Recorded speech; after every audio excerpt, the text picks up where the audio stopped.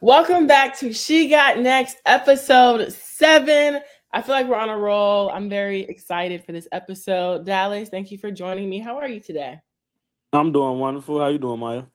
I'm good. I'm good. I feel like our free picks, do you know what our record is now? Is it 5-1?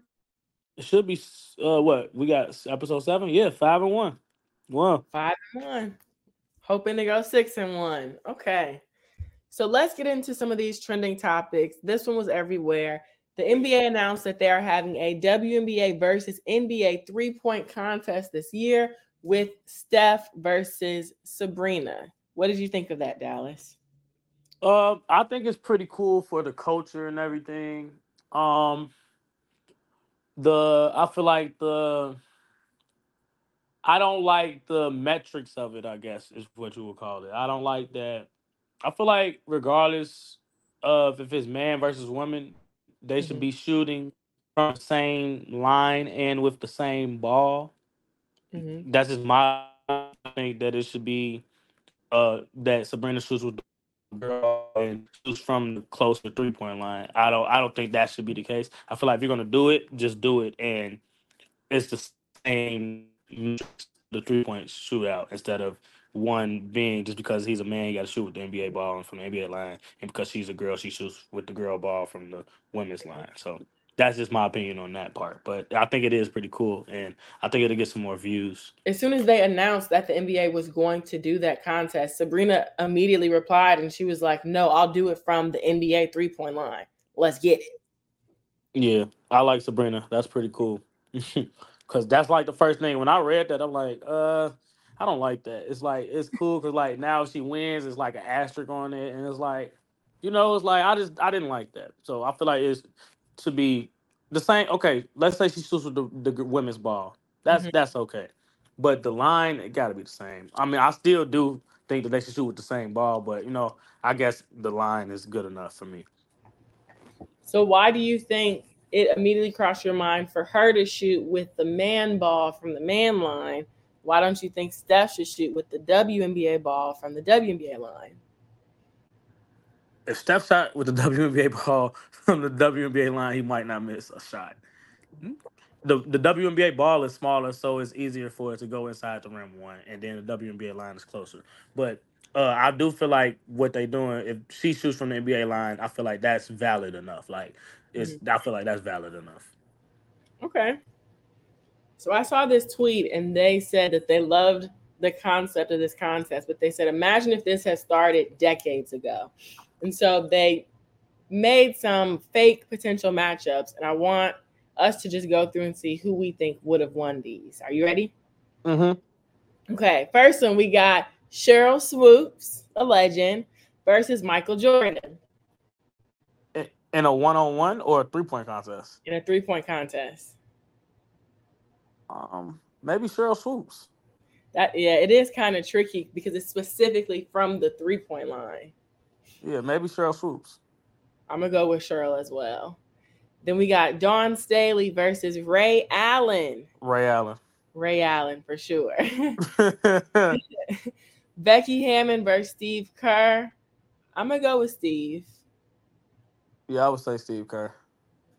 This is tricky when you really think about it. Diana Taurasi versus Kobe Bryant. They're kind Oh, of the same like just a yeah. male and female version of each other. I say R.I.P. Kobe Bryant. I can't have him losing. So R.I.P. Kobe. I'm not gonna pick, but I will say that if Kobe lost against DT, he would keep going against her until he won. So he would Yeah. make sure he beat her at least once because Kobe he don't play. Okay, we got Sue Bird versus Paul Pierce. I'm going with Sue. Yeah, I'm going with Sue. This one is a little bit more recent now. These are players who are still in the league. Allie Quigley versus Klay Thompson. Mm, That's hard because that might be a tie. That might be a tie. Quigley, she always comes in clutch to knock them down, but that's what Klay does as well. Like that's what he's known for. I might take Quigley. I ain't gonna lie. Quigley doesn't miss. Really? Quigley doesn't miss. I ain't gonna lie. I'm gonna go with the tie. And then last one, they said Asia Wilson versus LeBron James. They wouldn't be in the 3-point contest. That's what But I was LeBron, thinking. I'm like, LeBron will can I win say though. neither? LeBron will win, but I don't think they should be in the 3-point contest. Yeah, I don't think so either. All right, cool. Well, thanks for playing that little game. So next topic, we're going to talk about Caitlin Clark. When Iowa played against Northwestern recently, I don't know if you saw, but the line 2 hours before the game was so long. And so now that's like the Caitlin Clark effect. Anytime Iowa plays someone, they show the line outside, their ticket sales increase, the price increases. So Caitlin Clark in the game against Northwestern, at halftime, she had 18 points. And so she was going into the game, she was in fourth place for the NCAA women's basketball D1 all-time scorer list. By the time halftime came, she had 18 points, and then she jumped from fourth place to second place. So she's now second place on that list. In that game, she scored 35. So she had a pretty good game. And so now a lot of people, analysts, are looking through her numbers to see when they think she will reach that number one spot. Third place was a Missouri State player, Jackie Stiles. She had 3,393. And then Ohio State's Kelsey Mitchell had 3,402 points. So Caitlin jumped past both of them. Now she has 3,424. Kelsey Plum's record is 3,528. So she isn't really that far away. And, she's averaging over 30 points per game. So now everyone is trying to guess when they think she's going to break the record. Right now, they say she's projected to break the record on February 15th against Michigan State. I'm excited for Caitlin Clark. I mean, that's a huge accomplishment. Like, first, like, it's so much that goes with that. You have to be healthy. You have to make shots. You have to deal with every team scouting report having you being at the top of it, double teams, all this type of stuff. But the health is the most important one because like you got to play long enough in order to do it. If you don't play long enough, you're not going to break those records. Those records are hard to be broken. So that's an outstanding accomplishment for Caitlin. So that she will. And I think that will hold for a while. I don't think no one's going to break that record for a long time. For a long time? Yeah, I don't think so. I think it's going to be interesting. And I love that when she caught up to second place, that was right after the interview when Cheryl Swoops had said, we don't think Caitlin's going to perform like that in the league. She might go in, but she's not going to put up crazy numbers. Did you see that quote she gave? Yeah, I did see it. I don't think Cheryl Swoops was saying it like that. I feel like what she was saying was that just in the WNBA, it's not that many. What she said was like it's not that many spots, and girls are way more aggressive and playing harder because they know they're coming for their job at the end of the day. Because it's not that many jobs on the WNBA. It's not that many teams, and it's not that easy to keep dominating like that when you're not going to get 30 shots a game, 40 shots a game. You know what I'm saying? You're taking all the shots at this team. So when you're in the WNBA, you're not just going to come in getting 30 shots a game. So it's not the same. It's just like you have to adjust to the league.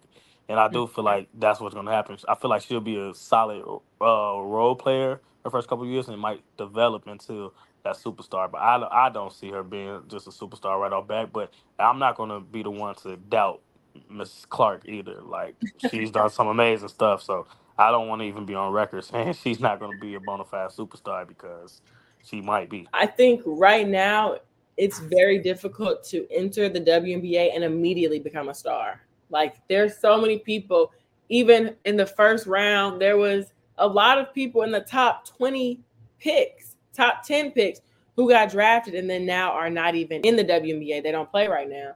So like what Shura was saying is there aren't that many spots for them. So Caitlin, she'll make the league.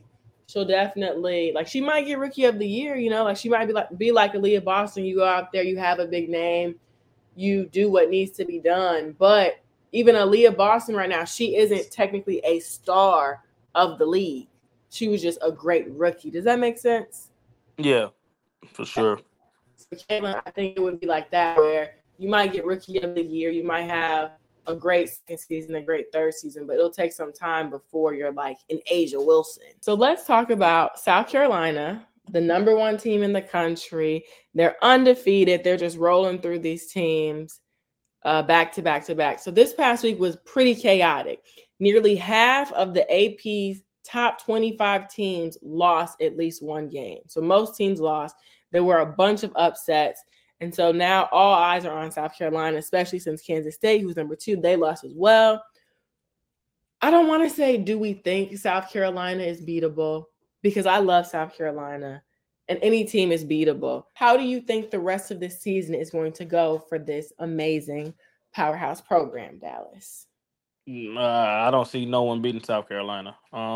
Maybe LSU has a chance, but they're not losing. They're too good. Why do you say maybe LSU could beat them? Just because they have enough like all-star power individually to beat them. I feel like if you don't, like, it's two aspects of being able to beat, especially a women's college basketball team. You got to have superstar power. You got to have team like chemistry. You have to have a good coach. But like the thing that really kind of levels the playing field is the other girls not being scared of what's on the other side. And I think LSU, none of those girls are scared of the other girls. Like they all feel like they the same talent levels, same toe to toe with them. So it's like I feel like that gives them a chance. The rest of these teams is girls that's on the floor that know like, oh, I can't fuck with her. You know what I'm saying? So it's like that's just what I mean by that. Okay. Did you watch the LSU South Carolina game? No, I watched the end, like the last couple plays, but I ain't watched it. When I tell you, I watched every single second of that game, including the pregame warm-ups, the breakdowns, the previews. I was so into it. I was locked in. It was a very, very, very good game. LSU was up majority of the time, almost the whole time. So once the fourth quarter came around, I knew South Carolina wasn't going to lose, though. So I saw a tweet that said, I don't want Sierra's prayer. I want Dawn Staley's halftime. Like, I just knew there was no way Dawn Staley and her team were going to lose. But it was a very, very good game. Malaysia came in. She scored 8 points, literally back to back to back. And when I was watching, it was just beautiful to see. You know, like the LSU crowd, it looked very intense. They were into it. They were cheering. They were going off. It was kind of sad to see LSU sell the game and lose, but it was a very good game. And I think it's good for not only the SEC, but for women's basketball overall, because they do bring in so many eyes. And the stats showed it had more views than the Celtics game that same night. Did you see that? No, I didn't see that, but it's definitely believable. And I saw KD tweeting about it and a couple more NBA players tweeting about how good the game was. So John Moran, it was a bunch because it was a really good, it was a strong, solid game. I was locked in. I almost want to rewatch it just because it was so good. And so now I think it made people even more excited going into the tournament that's coming up this year, because we know both of them, well, hopefully LSU will as well. They should be able to plow through a bunch of teams and get pretty far in this tournament. So hopefully we do get to see them go against each other. I would rather it be as the championship game instead of earlier and then they knock one of the other out. But it was a great game. I loved it. All right, so let's get into some upsets. So this is upset alert. My upset includes LSU. I'm sorry to their fan base, but Mississippi State upset LSU. They won 77-73. Angel had a big double-double, though. She had 20 points and 18 rebounds. The other team, they had someone, Jacayla Jordan, she scored 24. Another player, she scored 19 points. They had a very solid team. The only thing that I don't like is that when LSU loses, Angel always tries to put that on herself. She'll put the team on her back and say, this is my fault. This was my loss, guys. She said that a couple of times when they have these big losses, and I don't think that's fair, just because it's a whole team effort. Even if you were on the court every single second of the game, you're not the only player out there. You have other teammates out there with you. You have a coach as well. Like, there's so much that goes into play to actually lose or win a game. So I don't like that Angel tries to put all the blame on herself. That's not fair. She had a big double double. So it's like, what more can we really want from her? My upset is Oklahoma against Kansas State. They played yesterday. The score was 66-33, so it was a defensive struggle. But the difference in the game to me was that Oklahoma was able to create turnovers and get out in transition and score on those turnovers. They created 16 turnovers for Kansas State, and they had 16 points off of turnovers. So that means they converted nearly half of their turnovers into points if you're getting 2 points per turnover. And I feel like that was the biggest difference in the game because both teams shot pretty bad from the field. Oklahoma shot 40% from the field. Kansas State shot 36% from the field. Neither team got really to the free throw line that much. They didn't shoot well from the 3 point line. It was just a defensive struggle. But the difference literally was that on the off of Oklahoma's turnovers, they scored, and Kansas State did not convert their turnovers. They also turned Oklahoma over 10 times, but they didn't convert them into points. They only converted those turnovers into 8 points. So that was the difference in that game. And yeah, they got it done. So when I posted that Oklahoma upset Kansas State, there were some people in the comments who were like, well, why do we care about Kansas State having an upset? You know, we're like, who is Kansas State? Why were they ranked so high? And so I think Kansas State, they've been playing very well. They were number two. They were ranked number two, but people weren't really paying attention to them as much. And so the people in the comment section were like, what is their schedule strength? You know, like why do we care? But Kansas State, they beat Iowa, North Carolina, Baylor, Texas. Like they beat big programs. And so they were, to an extent, a team to beat. And then Oklahoma beat them. So shout out to Oklahoma. All right. So let's get into athlete of the week. I'm excited to talk about my athlete of the week because I'm choosing Hannah Hidalgo, the freshman at Notre Dame. Now, Hannah, she's been going crazy all season. Like, she's definitely, we talked about her before, about if we were having to pick our freshman of the year, would it be Hannah or would it be Juju? But Hannah did something crazy this past week. When they played UConn, she had a personal masterclass. Hannah dropped 34 points, 10 rebounds, and 6 assists. And this was on the UConn alumni night. So Breanna Stewart was in the crowd. Diana Taurasi was in the crowd. Like, some of the UConn greats had showed up. They were so excited, like, yeah, UConn, woo. And then Hannah was like, no. And she made sure that Notre Dame beat them by 15 points. It wasn't even close. So I just love that because she came in and she was like, it's y'all night. That's cute. But let's put all the light and attention on me. And she served it up. Yeah. She Yeah. played great. She's amazing. I ain't gonna lie.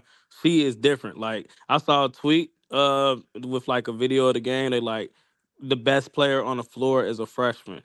Like, yeah. So that was cool. High praise. Mm-hmm. My player of the week is your upset alert. Jerkayla Jordan. She has been balling. When I say she's been balling, she been balling. Against LSU, she had 24 points, 4 rebounds, 2 assists on 9 of 17 from the field. She hit 3 for 3 from the 3 point line, but this is where she won the game at. She had 5 steals. Mm. 5 steals. So she's playing excellent defense and offense. And then at Florida on the road, she had 21 points, 12 rebounds, 2 assists, and she also had 2 steals and a block in that game as well. And they beat Florida by 12 on the road. So she's just been balling all week. And I expect her to continue to ball, especially after beating LSU. I'm pretty sure that's a confidence booster, and I don't see her game downgrading at all. I can only see her playing better. So shout out to Miss Jordan. That, to me, honestly, that's the best part about an upset. Not to say that we're rooting for the underdog, but I do love that after she upset them, now more people are paying attention. She has more eyes on her to even become a player of the week, for us to be watching and seeing all the points and all the steals and everything. So that's why I love that we have this upset alert segment, because we can shine light on other players outside of these big programs that are always in the headlines, you know? Yeah, for sure. All right. So, like I mentioned earlier, you've been making people money. People are always DMing you and me, like, hey, where's the new episode? I need this free pick. I'm trying to get money. Like, we get it. So, Dallas, would you like to give our lovely audience another free pick? Okay, our free play for today is literally my favorite play today. And I'm kind of torn. I'm not torn. So, the Memphis Grizzlies have been rolling. When I say they've been rolling, they have been rolling. They have covered in 6 straight games, and they won as underdogs in 3 of those games. And one of those games, they were a 10-point underdog to the Miami Heat. But the Memphis Grizzlies, the interesting thing about it, a lot of people have been betting against them because they have like 5 guys from the G League that they just called up. They have Scottie Pippen Jr. on their team, GG Jackson on their team, like 3, 4 more guys because everyone's hurt on the Grizzlies. But they're finding a way to stay competitive in these games. They haven't lost a game by more than 10 points since the Chicago Bulls 6 games ago. But I think that comes to an end tonight. They play the Cleveland Cavaliers, who in the last 10 games are 9-1. Their only loss came to the Milwaukee Bucks, but then they came back and beat the Milwaukee Bucks the next game. The reason why I like the Cleveland Cavaliers, I do think they cover the spread. The spread is -7. I think they cover the spread just because during this stretch of the Grizzlies being amazing. Oh shit, this has changed. Uh, okay, well, my pick has just changed. Evan Mobley was just ruled out for Thursday. So I do think the Cleveland Cavaliers still win the game. But now I don't think I'm not sure if I want to take a -7 on the Cleveland Cavaliers. So now what I think is a good pick is going to be a 2-leg parlay.